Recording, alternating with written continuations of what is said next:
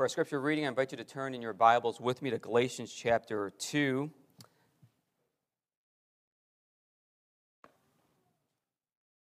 This morning's sermon text will be Galatians chapter 2, verses 1 to 10. If you're using a Pew Bible, that can be found on page 1154.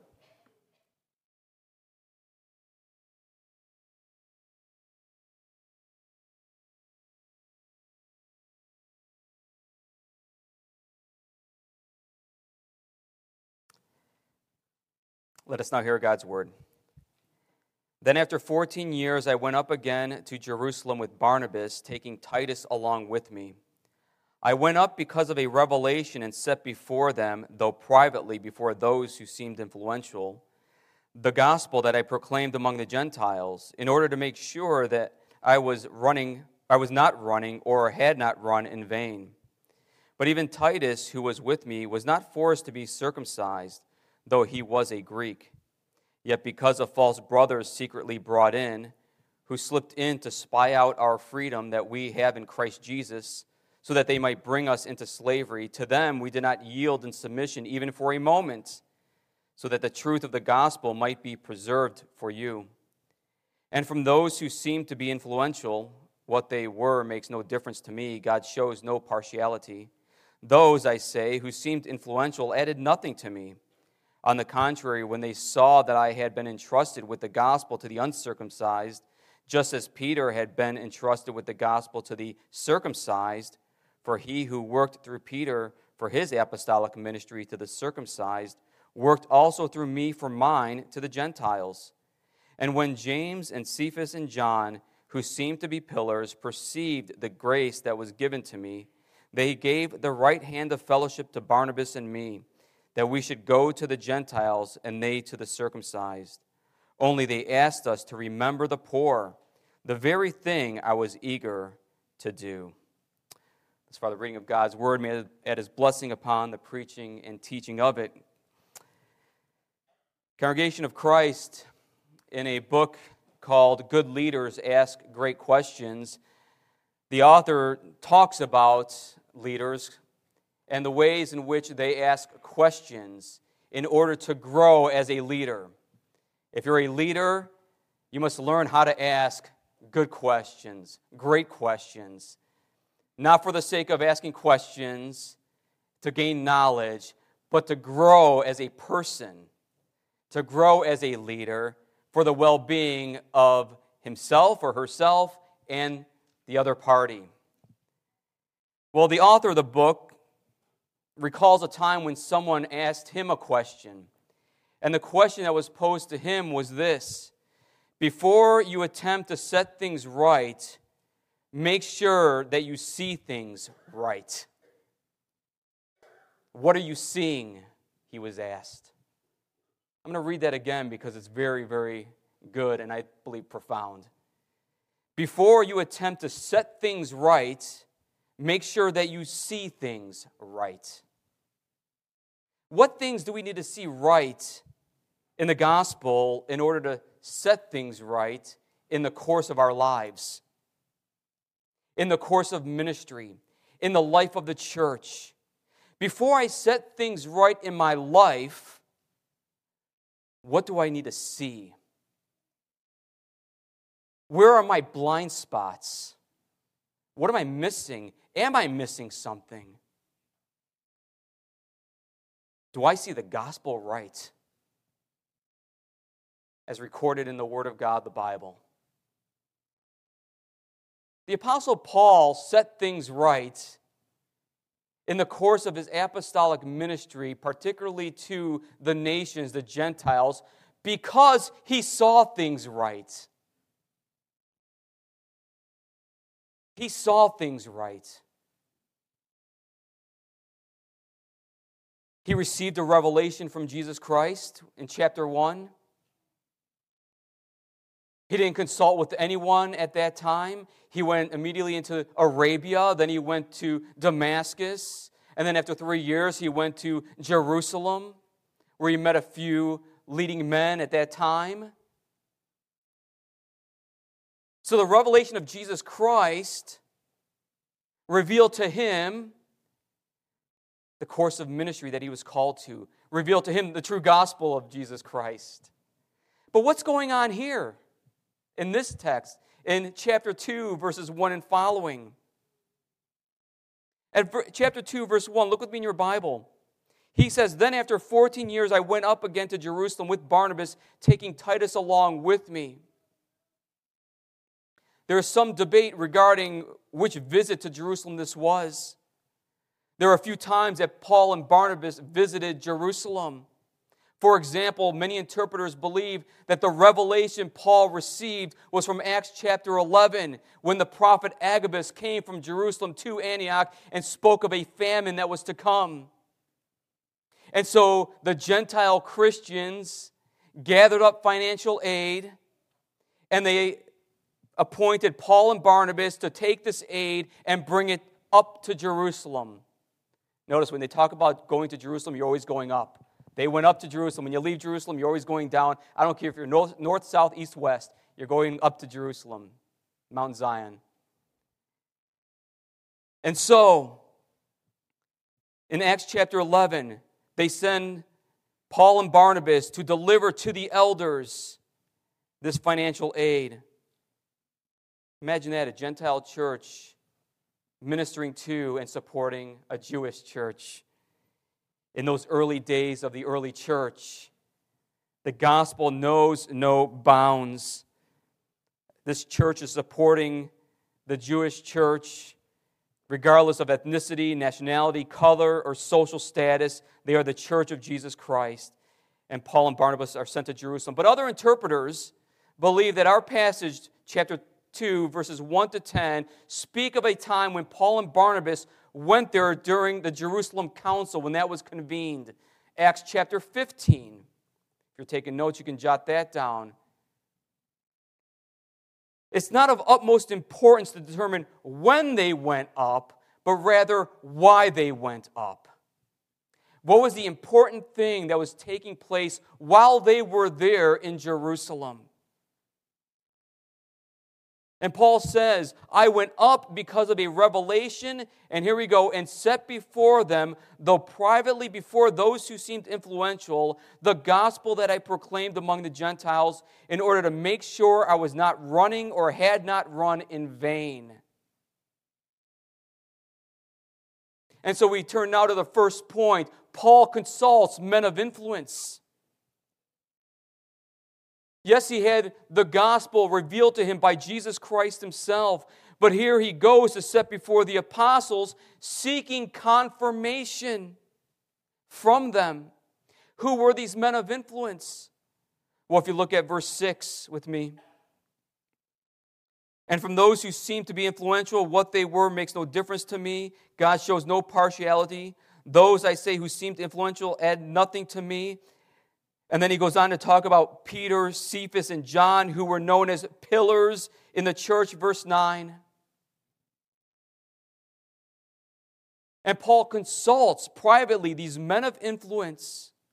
Why does he privately consult these men when he already stated in chapter 1 that he received a revelation from Christ? Isn't that good enough?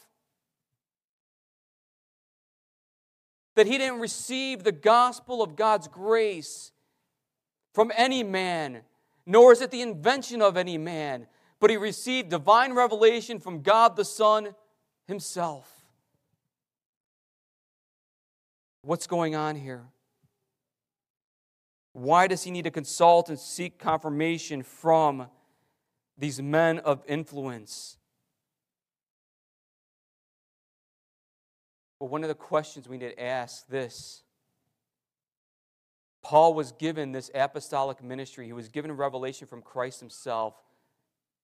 And he's ministering among the Gentiles, but he was constantly bombarded by those who were called Judaizers, those who were of the Jewish faith and converted, quote unquote, converted to Christianity, and they brought in a gospel contrary to the one Paul was preaching. They were calling Gentiles to live like Jews. And so Paul goes to consult with these men of influence. Is he missing something? Does he see things rightly? before he sets things rightly? Does he see things rightly? Accountability. Accountability in the church. We have it as early as the first century Christians. Christian local churches aren't lone rangers. They're independent. They're not independent. They belong to the body of Christ, and therefore there's accountability between leaders. Paul preached a law-free gospel. And how does this law-free gospel change the way a culture or society lives the Christian life in their respective lands? How are the people in Antioch, the Christians in Antioch, how are the Christians in Demont to live?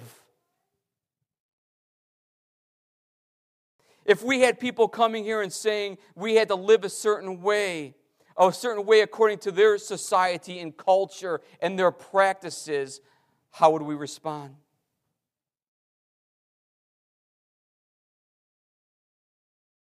Paul preached a law-free gospel. Sinners are saved by God's grace and not by works of the law, not by the customs of Moses. Everyone is a sinner before God, Paul argues in Romans and many places elsewhere. And therefore everyone deserves divine wrath. And God, who is rich in mercy, made dead sinners alive in Christ by the Spirit. The Spirit makes the sinner free. The spiritually dead are given spiritual life.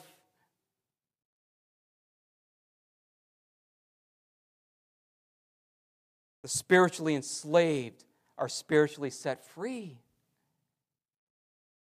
Those who once were condemned are now made right. And the customs of Moses, the laws of Moses, cannot make a person right. Only the gospel of grace makes us right with God. And so Paul consults with the men of influence, seeking their confirmation for the sake of the truth of the gospel and its preservation. Its preservation. Paul doesn't want to run the course of his ministry in vain because he was teaching the Gentiles that it is not necessary to practice Jewish customs. Do not taste, do not handle, don't do this, do this.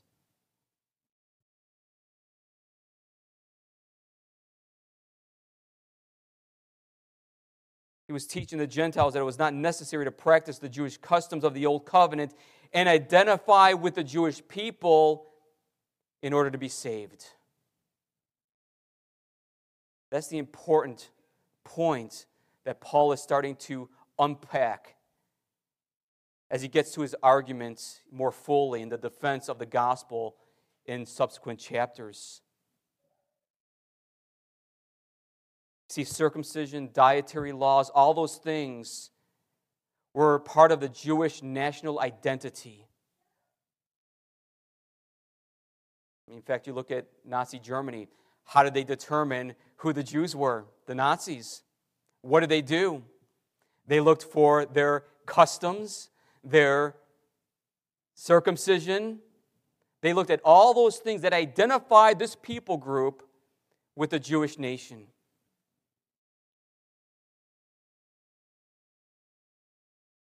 And we know of the grotesque evil that happened there, the abomination of the Nazis. The truth of the gospel is preserved when leaders and churches consult with one another. If you want to set things right, you must see things right. And iron sharpens iron, so one man sharpens another. Paul humbly consults with men of influence. Secondly, the truth conquers in the face of opposition. Look with me in your Bible again.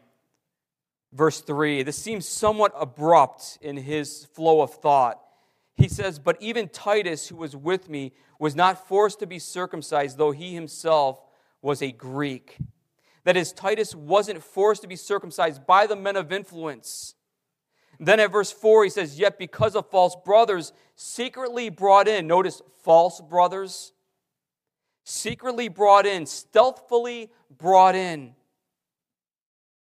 who slipped in to spy out our freedom that we have in Christ Jesus, so that they might bring us into slavery. It was while Paul was consulting with these men of influence that these false brothers came in.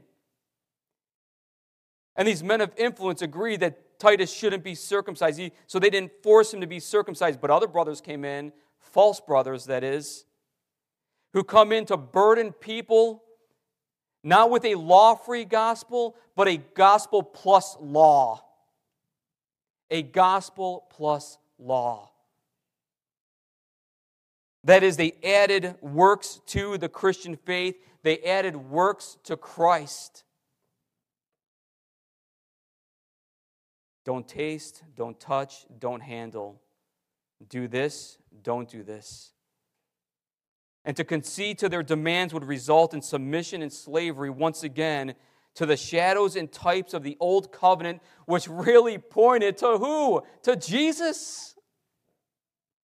To Jesus, because through faith in Jesus, we are made inwardly clean.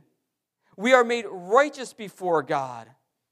Those old covenant types and shadows pointed to a cleanliness of the heart through the blood of Christ and the righteousness of Christ. Dietary laws, circumcision, and other customs do not draw us close to God. You know, in this season, we call it Lent. And there are some traditions who practice Lent, abstaining from certain food, drink, or other things. They fast from certain things to draw closer to God. Now, it is true, we fast as Christians. You can fast from certain things. But if you do it to be made right with God or to earn God's favor, then that's a gospel plus law. That is gospel plus law. No one can gain life and righteousness through the law and the customs of Moses. No one can be spiritually set free from the bondage of sin by or through the law. These false brothers come in, opposing the message of the gospel of grace. And Paul and the others stand firm. They will not have it. They did not yield in submission even for a moment. I love that. If you have your Bibles, even for a moment, write it, underline it. Because what does that tell us? That the gospel of God's grace in Jesus Christ, the law-free gospel, so gripped them that they knew that there was no other gospel than the one given to Paul and the apostles and prophets, than the one Jesus gives. Literally, we can say that they did not become weak in submission. That word there, yield, can also give the connotation of weakness. They were not weak men. They were strong men. Strong men of faith, filled with the Spirit. And they did not submit to the opposition. But notice what Paul says. Look with me in your Bible. He says that to them we did not yield, verse 5, to them we did not yield in submission even for a moment, so that the truth of the gospel might be preserved for you. For you. He doesn't say for ourselves, for you. Why is that important? You see, I started off about the question asking great questions. When you study the Bible, when you want to interpret the Bible, you have to ask the Bible great questions. You have to ask the Bible questions. And in doing so, you're asking God questions. God, what am I not seeing here? What do I need to see? Ask questions of your Bible when you're wanting to interpret. And so when I came, I'm like, for you, why that preposition? for you, so that the truth of the gospel is preserved in Antioch and every generation in Antioch after, the present generation that Paul's speaking to. Paul says to the Galatians that they did not yield so that the truth of the gospel might be preserved for them. Leaders are shepherds. They serve you on behalf of Christ Jesus the head to maintain the purity of doctrine and life. And so Paul did not yield in submission because it was about the truth of the gospel. And if we yield in submission and embrace what the false brothers are teaching, or whatever false doctrine is being preached or taught and lived, then we are doing a disservice to you. And subsequent generations begin to lose the truth of the gospel. You may remember the words of the Apostle Paul in 1 Timothy chapter 4, verse 16, when he tells this young man, Timothy, a pastor, keep close watch on yourself and on the teaching. Persist in this. Now listen, for by doing so you will save both yourself and your hearers. Because if he didn't persist in it, if he didn't hold on and preserve the truth of the gospel, his hearers, those whom he's speaking to, are in jeopardy. Many of you remember the famous words of Ronald Reagan when he once said this, and I'll quote him, "Freedom is never more than one generation away from extinction." He said, we didn't pass it to our children in the bloodstream. It's pretty good. We didn't pass it to our children in the bloodstream. It must be fought for, protected, and handed on for them to do the same. Or one day we will spend our sunset years telling our children and our children's children what it was once like in the United States where men were free. And I dare to say the same could be said in the church. Right? One generation away. And many of you have seen that. Many of you have seen that.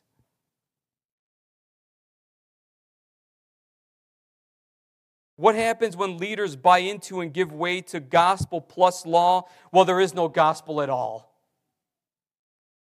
And Christ died needlessly. If we have to add to our salvation. Christians lose hope in the truth of the gospel, and we begin to look to ourselves and our own works and our own righteousness before God. Now, listen carefully. Please listen well. We can believe wholeheartedly, firmly, that I am righteous by faith in Jesus Christ. By His righteousness, I am made righteous. I can believe it. But let me ask you a question. How many of you struggle with it?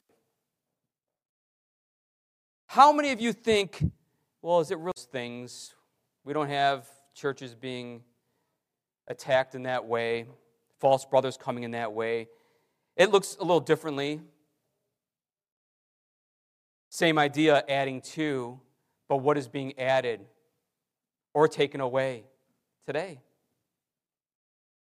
There are groups that are fundamentalists who add rules and regulations to the gospel.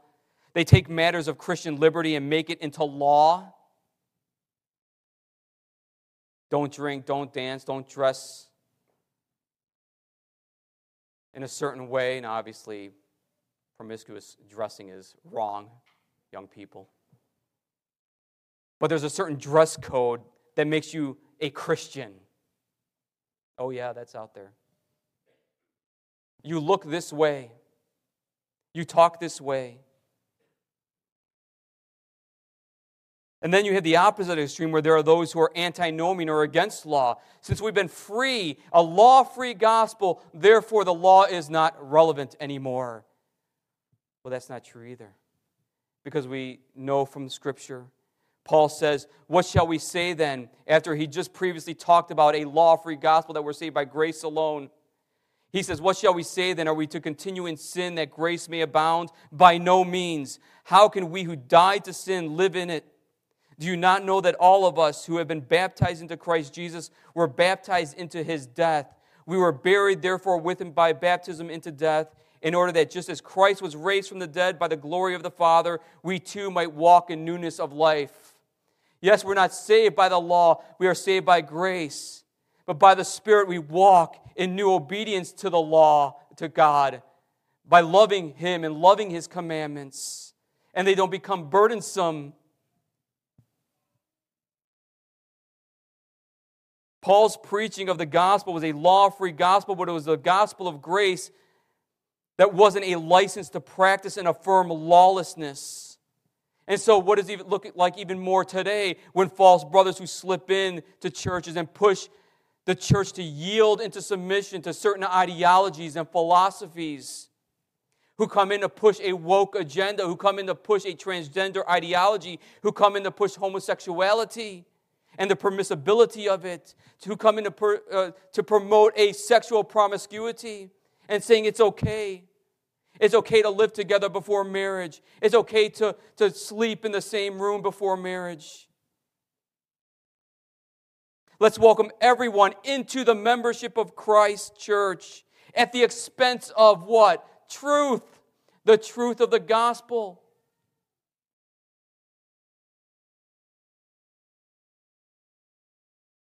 They welcome everyone into the membership of Christ's church at the expense of the truth about sin, repentance, and faith toward God, sanctification. Yes, as a church, we are called to welcome everyone to worship with us. But I'm talking about into the membership of the church, into the life of the church, being united to Christ and his saving work. Of course, we welcome sinners to come. We are sinners. We come. We welcome sinners of all stripes to come and hear Christ crucified and risen. But to be a partaker of the fellowship, a member of the church, we are called to deny ourselves, deny sin, reject sin, repent of sin in all its forms, and turn to Christ.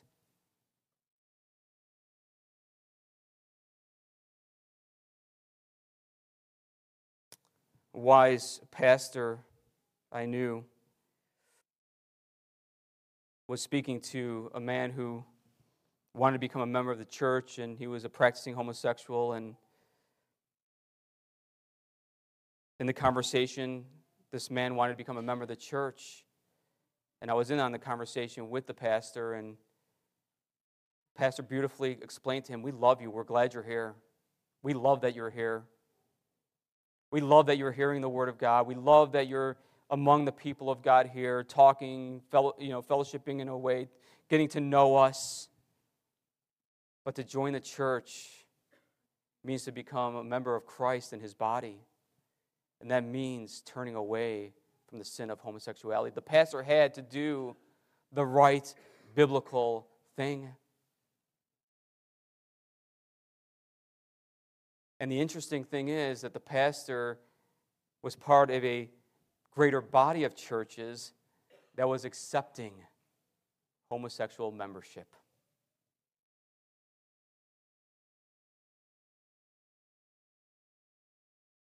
The same can be said true of any other sin.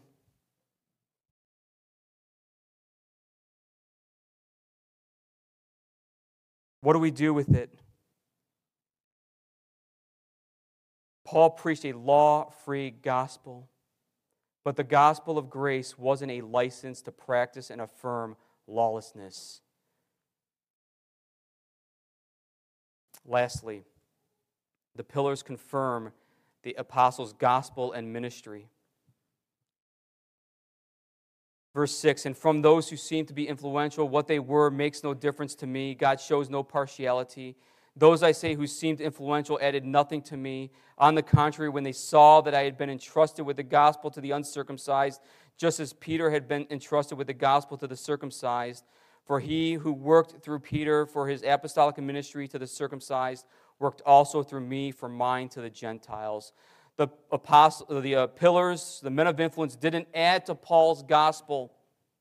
That's what it means by adding nothing to me. They were on the same page. They didn't add any other gospel news to Paul. They approved and confirmed what Paul was teaching. The Holy Spirit worked repentance and faith in the Gentiles just as he did with the believing Jews. He worked faith and repentance in the Gentiles just as he did in the believing Jews. And after they confirmed Paul's gospel and ministry, the apostles, the pillars, said, "We will divvy up responsibility. You will take the gospel to the nations, the Gentiles, the Greeks, and we will bring it to the Jews." And they gave, notice, the right hand of fellowship, which is a symbol, a sign of mutual fellowship, a sign of unity among the brothers, among the churches, in both doctrine and life. They found unity in doctrine, in life, in practice. The nations are not to conform to the customs and laws of the Jewish nations in order to be identified as the people of God. And the Hebrew Christians at times we notice in the Bible that there was a practice of the Old Covenant. Paul himself took vows, which was probably the Nazirite vow. They too celebrated certain days as Christians within the Jewish calendar. But the one thing that united them was the cross of Jesus Christ that unites both Jew and Gentile into one body.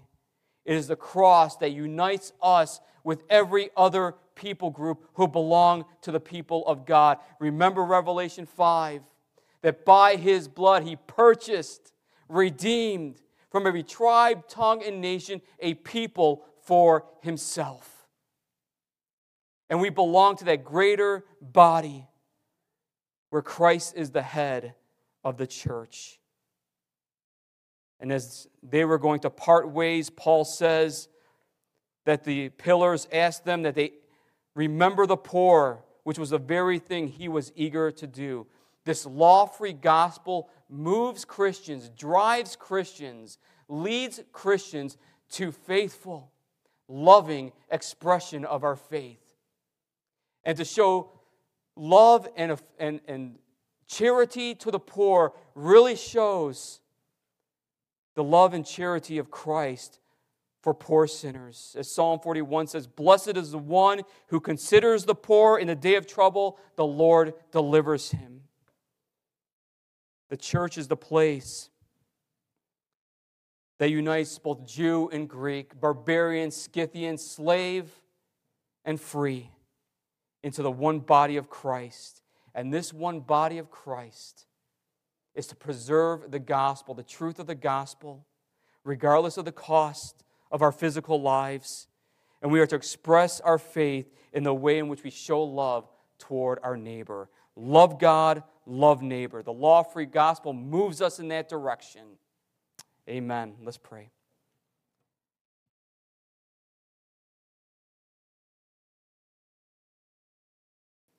Oh, Father in heaven, we pray, oh Lord, that we would be a people gripped by the truth of the gospel. That we, oh Lord, would not stray to the right or to the left, but be centered upon the living Word of God. We pray, oh Lord, that you would forgive us if we personally have added to the gospel of grace. Forgive us, O Lord, if we think that we have to earn your favor, that we might have to add to that which Christ has already purchased and attained. Father, teach us daily what it means to deny self so that we may live. Teach us daily what it means to take up our cross and follow you. Teach us what it means daily, what it means that Christ paid it all, and that through faith in Him, we have been made righteous. Oh, Father, we thank you that you have given us your word, the truth of the gospel recorded and preserved in the word of God, so that the word of God would be proclaimed to all nations, all peoples everywhere. And that our interpretation of Holy Scripture would be led by the Spirit and true to the divine word, and that we would not stray from proper interpretation and understanding of the truth of the gospel. Oh, Father, we pray for the leaders of this church, for the leaders of the Federation of Churches and the URCNA. We pray for denominations near and far, that the gospel of truth would go forth. Even despite the opposition, despite the attacks, despite the slipperiness of Satan, seeking someone to devour in their thought life, in their theological life, and in their Christian living. Oh, Father, keep us from the evil one. Protect us, we pray. And may we look to Christ, the one who has conquered all. We pray this in Jesus' name. Amen.